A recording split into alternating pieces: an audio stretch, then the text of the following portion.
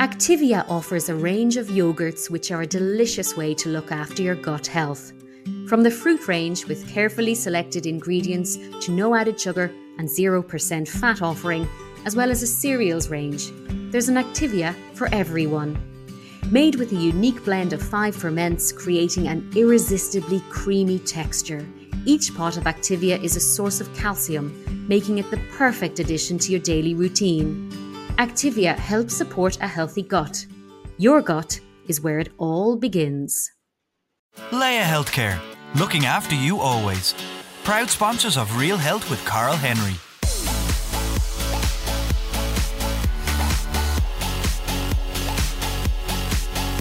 Hello and welcome to Real Health with me, Carl Henry, in association with Leia Healthcare. Folks, on this week's show, I'll be talking to a medical doctor and clinical fellow at Oxford University, Dr. Monty Lynham. Monty's new book, The Painful Truth, explores the world of pain. It looks at a cutting-edge research, how our emotions impact the pain we experience, and how hypnotherapy and virtual reality can also play a role in pain relief.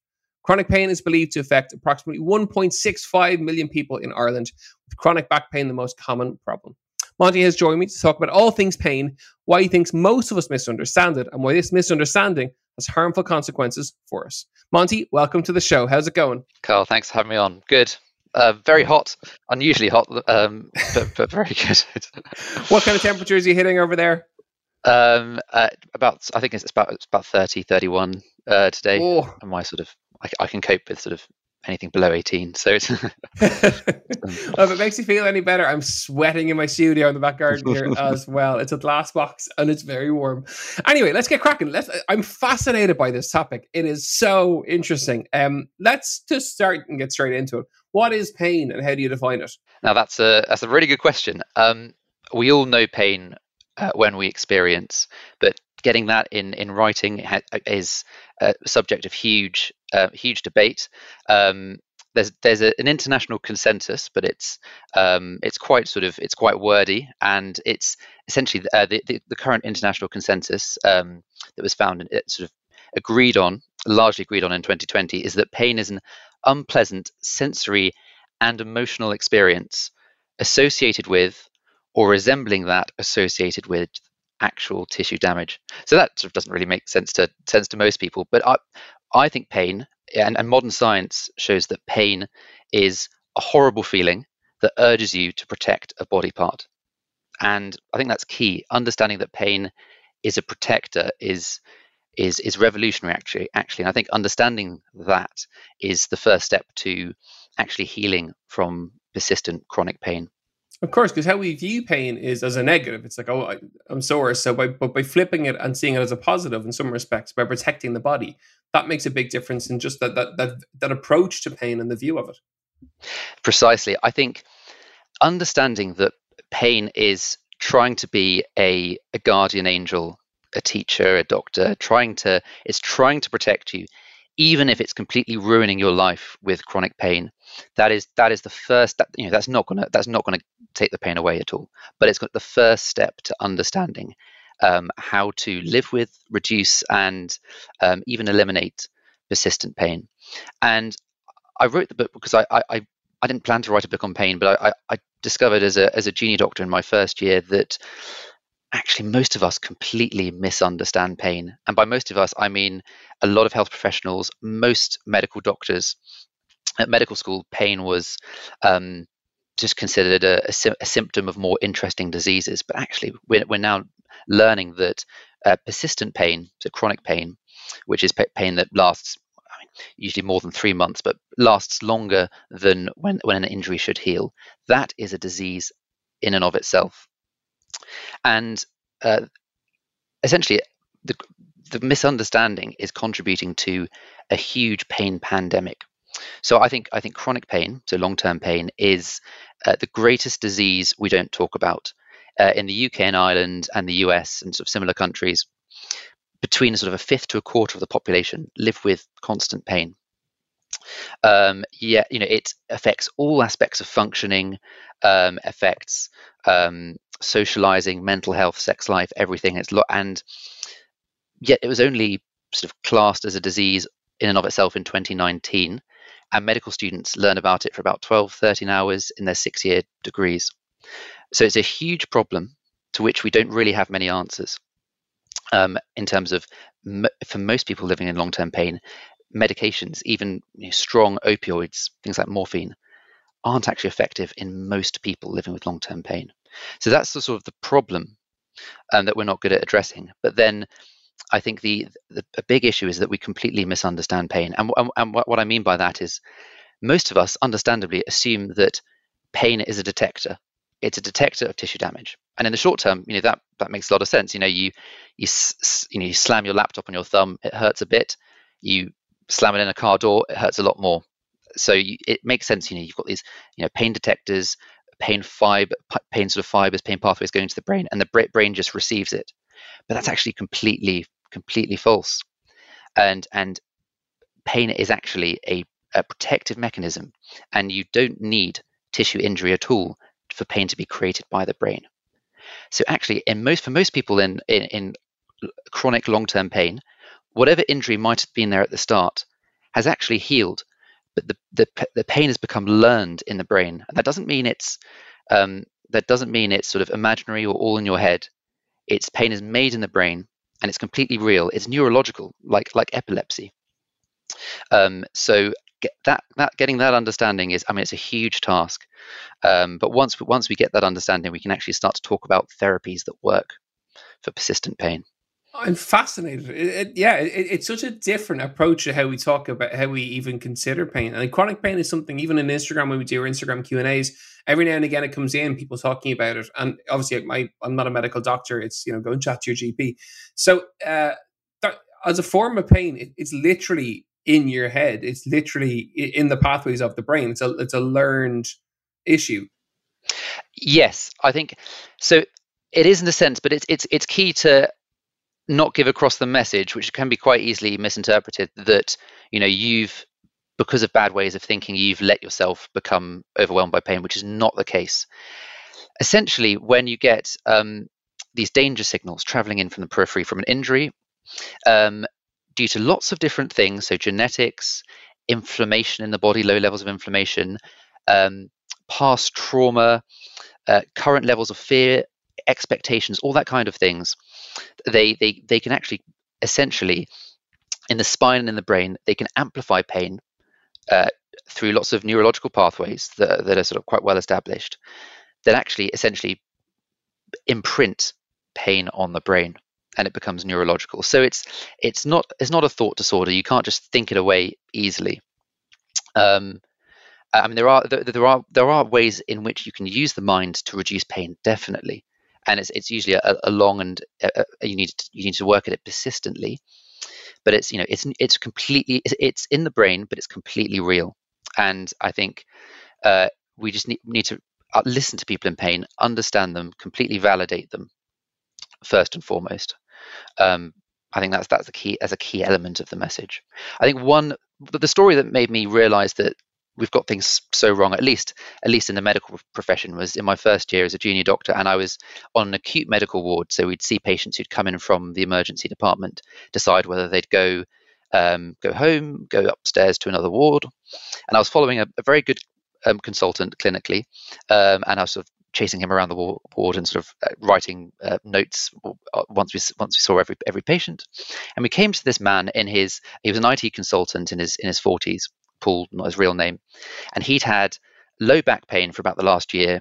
He attributed it to a sort of a conked out office chair, and over the weeks and months it got worse and worse. It spread over his lower back, a bit down his leg, and it had got really worse in the last month. He'd also gone through a divorce during that time, and he was incredibly stressed. And that morning he couldn't get out of bed because of his pain, so his son brought him to the hospital, and he had all the tests. He had a lot of blood tests. He had an MRI scan of his back and his spine, but all the results were completely normal. So the consultant went over to him, looked at the results, and said to Paul, "The good news is there's nothing physically wrong with you," and sort of sent him home with painkillers. And Paul said to him, "So are you telling me it's all in my head?" And that's just that is the micro that is the problem sort of in that microcosm. And I think we're very dualist in the way we think. We can either believe that pain is in the body or in the mind, and and there's nothing in between. But actually, pain is everywhere. Pain is in the person. And things and discussions like that happen a million times a day in different parts of the UK, Ireland, the world. Actually, it's a global problem. So I think it's a really pressing problem in terms of how we need to change the way we communicate what pain is. And in terms of pain relief, then, so you mentioned like the obvious thing there is, go home with painkillers, but there are other ways. I know hypnotherapy is one, and I'm fascinated just to learn a little bit more about that. Yeah, so hypnotherapy is I was very skeptical about hypnotherapy. I'd never heard about it I'd never been taught about it during my time at medical school. I'd associate it with sort of kind of Bond villains or stage hypnotists who make people sort of stand around clucking like chickens. But I'd seen some really good evidence for hypnotherapy for a number of pain conditions, and so I interviewed a hypnotherapist about a year and a bit ago for the book, and I've suffered with occasionally really bad irritable bowel syndrome, IBS, since I was 15. Sometimes I wouldn't be able to get out of bed, leave the house, and it was still really bad last year. And I was interviewing the hypnotherapist, and he said, "Do you want to have a session?" So I did, and then I took the audio recording of the session and practiced self hypnotherapy over the coming weeks, and my IBS was completely cured. I've tried every medication, every type of diet, and it was near miraculous. But the science around hypnotherapy and immersion and distraction and visualization actually suggests that this is one of many different ways you can use to essentially rewire the brain out of pain, to sort of essentially sit back, take a look at your brain, and realize that actually it's, in my case, it's not dangerous. I can sit with the pain, I can live with it, and I can know that it's not dangerous. And I think this comes to just a key point about persistent pain, or about persistent or chronic pain. It's the same thing. Is that because pain wants to protect us, anything that increases a sense of safety, anything that makes the brain feel safe in its body, will reduce pain. Anything that increases a sense of threat or danger, whether it's psychological, external threats, things like that, that will make pain worse. So yeah, and then I looked at lots of other research, and actually, IBS has been really effective for, say, 50 to 75% of IBS sufferers, and it's probably effective for lots of people in different types of chronic pain. But it's not a solution for everyone. Some people are more suggestible to it. Some people are less. Sometimes it can help a bit. Sometimes it's not a magical cure. But I think these are the kind of therapies that we need to look into. And I think virtual reality is a really exciting element of that. Take us there. I was going to go there in the interview anyway, so you've gone ahead of me. So take us to virtual reality and how that has a role to play in pain management. Sure. So I think one of the pioneers of virtual reality for pain is a scientist at the University of Washington in the US called Hunter Hoffman, and he developed a game, a sort of a virtual reality video game called Snow World, where you put on these goggles and you're flying above a wintry world with snowmen and woolly mammoths. And you've got Paul Simon's "You Can Call Me Al" in the background. It's eerie, quite relaxing. And your mission is to throw these snowballs and basically explode all of the sort of the flora and fauna of this sort of snow world around you. And they used it on burns victims, so people with severely painful wounds. And while they were having their dressings changed, they don the VR goggles, and it showed that it reduced their pain without any other painkillers. It reduced their pain by around 50%.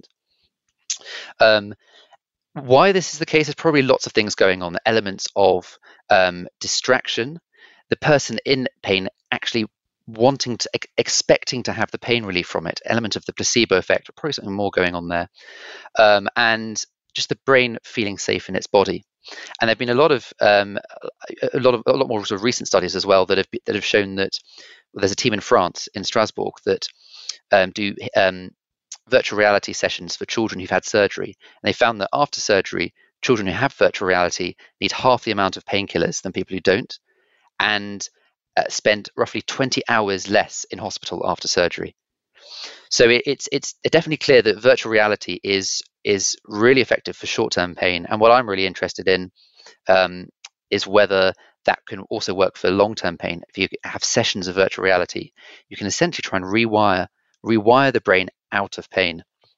All the sort of evidence suggests that for a lot of people that might work. So that's a really exciting field, and I think that it will really take off in the next decade. And in terms of the virtual reality experience, so the way you make it sound there, and you put on the goggles, you're in this very calm, relaxed environment, and you're focusing on nature and the things around you, the most distraction element. Is there something deeper within the virtual reality? Is there psychosomatic trigger points or something in as part of the experience, or is it literally that immersion into a relaxed sensory space? Yes, so I mean that's a really good question. On one level, it is that immersion into a relaxed sensory space, and there've been quite a lot of MRI studies, so brain scanning studies for hypnotherapy, if not quite for VR, that show that there are real brain changes that happen during this a sense of immersion, the sense of visualization, and it essentially does a lot of different things. So it can sort of decouple the your actions and your knowledge of doing those actions. So, for example, if you're driving back from work or cycling back from work, and you get home and suddenly you don't remember any of the trip, it feels like there's some kind of unconscious driver behind the wheel. So there's that kind of element of it, and there's also complete and utter sort of focus. The salience network is activated. But then what's really interesting is they found connections that suggest that you have greater control over your body, essentially a greater link between what's going on in the body with the brain. And when you think about hypnotherapy, you think that you're being controlled by another person. Well, actually, that's completely not the case. In a sense, you're sort of more in tune with what's going on with your body. And I think, in a sense, that can reduce the fear of the pain. So there are lots of things going on. It's probably a combination of lots of different things, if that makes sense. But I think what it comes down to is it is essentially, it's also partly rewiring the brain and looking at pain from a different way, and that actually reduces pain in and of itself. And a strange question, the next one, but is pain contagious? That's really interesting. The short answer is yes, it is. So for my book, I interviewed a neurologist based in Boston, and he's got something called mirror touch synesthesia. So whenever he sees someone in pain or being touched, he feels that on his body, or at least how his brain feels it. So when I had a Skype interview or a Zoom interview with him, I think it was before COVID, before Zoom was fashionable, and I sort of stroked one side of my face, and he said, "Yep, I can feel that." Sort of with the look of someone that everyone asks me this, and I asked, why did you become a doctor? I mean, then he was like, fair enough. I couldn't have become a trauma surgeon. I mean, he told me about a time when in medical school when he saw someone being resuscitated with CPR, and he felt his chest being crushed. He felt the breath going out of his body, and he had to run into a loo, and he threw up and had to sort of slap himself to let himself know that he was alive. So obviously that's a very extreme example of what you see affecting how you feel in terms of pain. But actually, research shows that we're all mirrors. If you see someone hurt, if you see someone hurt, whether it's in real life or you're watching a sort of an action movie or a rugby match or whatever, and you see these hits and you sort of instantly flinch, that is actually because the same areas, even if you don't flinch, actually, the same areas in your brain that are activated when you experience pain yourself are being activated. Now, what's the point of that? And it makes sense, actually, that pain is a protector. It all goes back to this. Pain wants to protect you. So pain's a teacher as well. So if you burn your hand on a fire, or for our ancestors, if they were bitten by a saber-toothed tiger, it really hurt. We'd learn not to go near that saber-toothed tiger or the fire, or too close to the fire. But actually, wouldn't it be better if we could learn directly from other people who are experiencing that pain? So if you see someone burn their hand or bitten by a saber-toothed tiger, it's actually not good enough just knowing that they're in pain. You need to feel that they're in pain. So if you catch a bit of their pain, you'll then know, okay, I don't want to go near that saber-toothed tiger. I can go this close to the fire, but not that close. So actually, there is a reason why we catch other people's pain. And that's, in the brain, it's caused by something called, well, there's debate as to whether it's called mirror neurons. There are specific mirror receptors or mirror nerves in the brain that detect this, or whether it's just a whole system that detects it. But we can definitely catch pain, and actually that has relevance for some pain treatments, knowing that we're mirrors. Someone I knew, she had really bad neck pain, and actually she realized that whenever she would see someone moving their neck to its extremes, but in a sort of a healthy way, her pain would get worse. Or if she saw a builder sort of craning his neck up to see his colleagues on a scaffolding, then her pain would worsen. And actually, just understanding that hurt doesn't equal harm. Just understanding about that mirror system reduced her pain. And then there are also interesting therapies that I could talk about in terms that use mirrors that really help people with phantom limb syndrome or regional pain syndromes in parts of their bodies, that actually use mirrors to sometimes completely eliminate their pain, which is another really interesting mirrors area. as in literal mirrors. Literal mirrors, or literal mirrors. So there's an American neuroscientist called V.S. Ramachandran. Basically, discovered that most people actually who have limb amputations have some kind of phantom limb pain. We think it's really rare, but it's actually not at all. But he actually found that if you have an amputated arm, if you put your hand, both of your one existing arm, into a mirror box, and you look over it, and the reflection makes it look as though you'll see your left hand in, your healthy left hand in. It makes it look as though you have a right hand, and when you move your left hand, the phantom right hand is moving again. And what's really interesting is that can completely eliminate the sense of that phantom limb or the phantom limb pain. And when he did it, he said, you could say that was the first ever phantom limb amputation. And in a sense, that was convincing the brain and the movement circuits that are always associated with pain, that actually essentially giving it a sense of safety and reducing the pain associated with that. So that's quite unique. But that can also, if people have, and there's something called there are different types of regional pain syndromes where you can have terrible pain, say in one limb usually, so in an arm. This can be really, really useful for that as well. It's absolutely fascinating, and I suppose to normalize it is the wrong word, but to put a different slant on it, bringing it back to that sports analogy, it's almost like the work that the sports psychologists do with high-end athletes of visualization. So golfers, for example, will play the golf course in their head before they get to the golf course, and then their brain is almost wired for the golf course that's ahead, or the rugby game that's ahead, or the tackle or the scrum. That's another form or another example of just how the brain can be wired. Precisely. And a reason for visualization is partly because so much of our brain is dedicated to visual processing. So actually, for a lot of people in persistent pain, actually using visualization, some scientists have called it sort of stealing back your brain. So one sort of quite extreme example was an American doctor and psychiatrist and pain specialist, Michael Moskowitz, who he was middle-aged at the time. I can't remember exactly how old, but he was on one of these. He was tubing, so the kind of rubber rings that are attached to the end of a motorboat on a lake, and he was going at sort of really fast, and he flipped off it, landed sort of with his neck completely crooked on the water, hit it at sort of 30-40 miles an hour.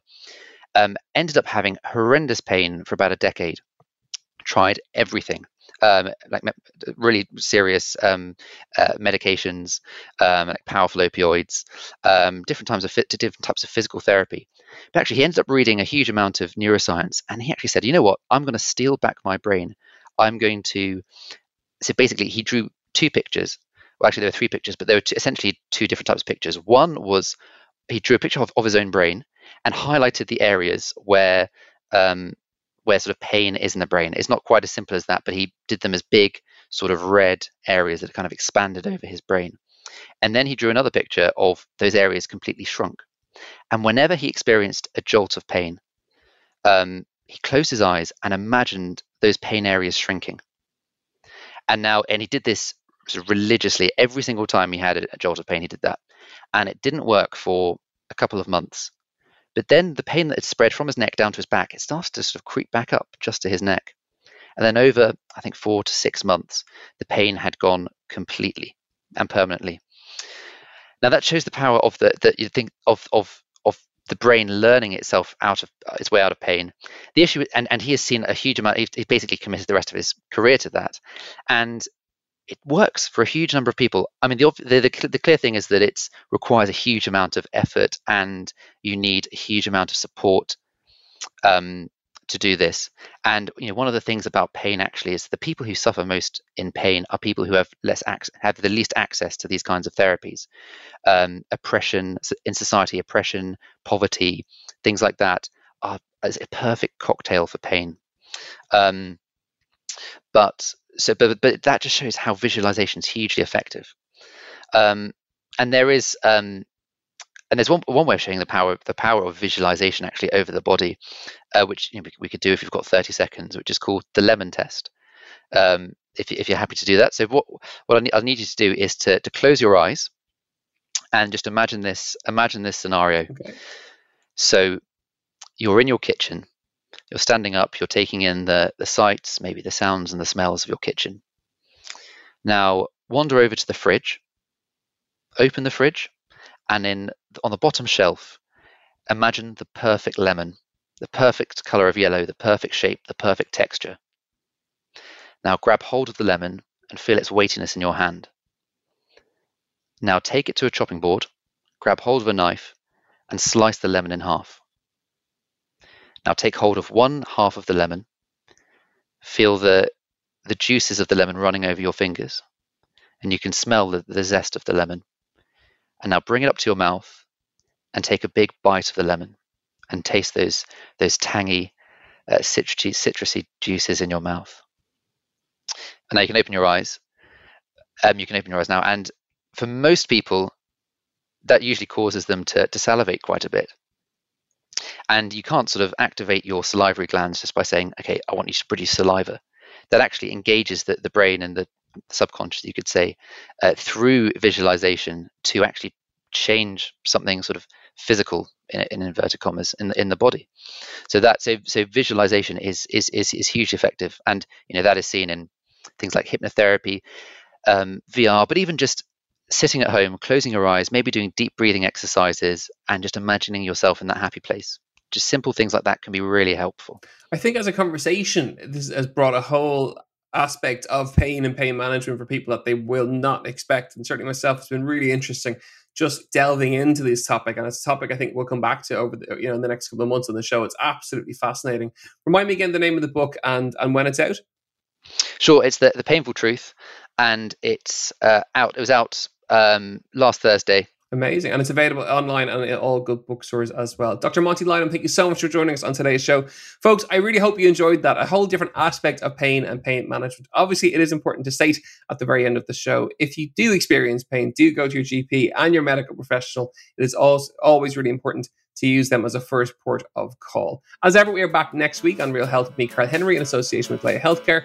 If you liked what you heard, don't forget to rate and review, and we'll see you next week for more Real Health. So long, go phone.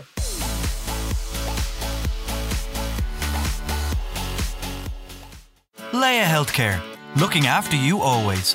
Proud sponsors of Real Health with Carl Henry.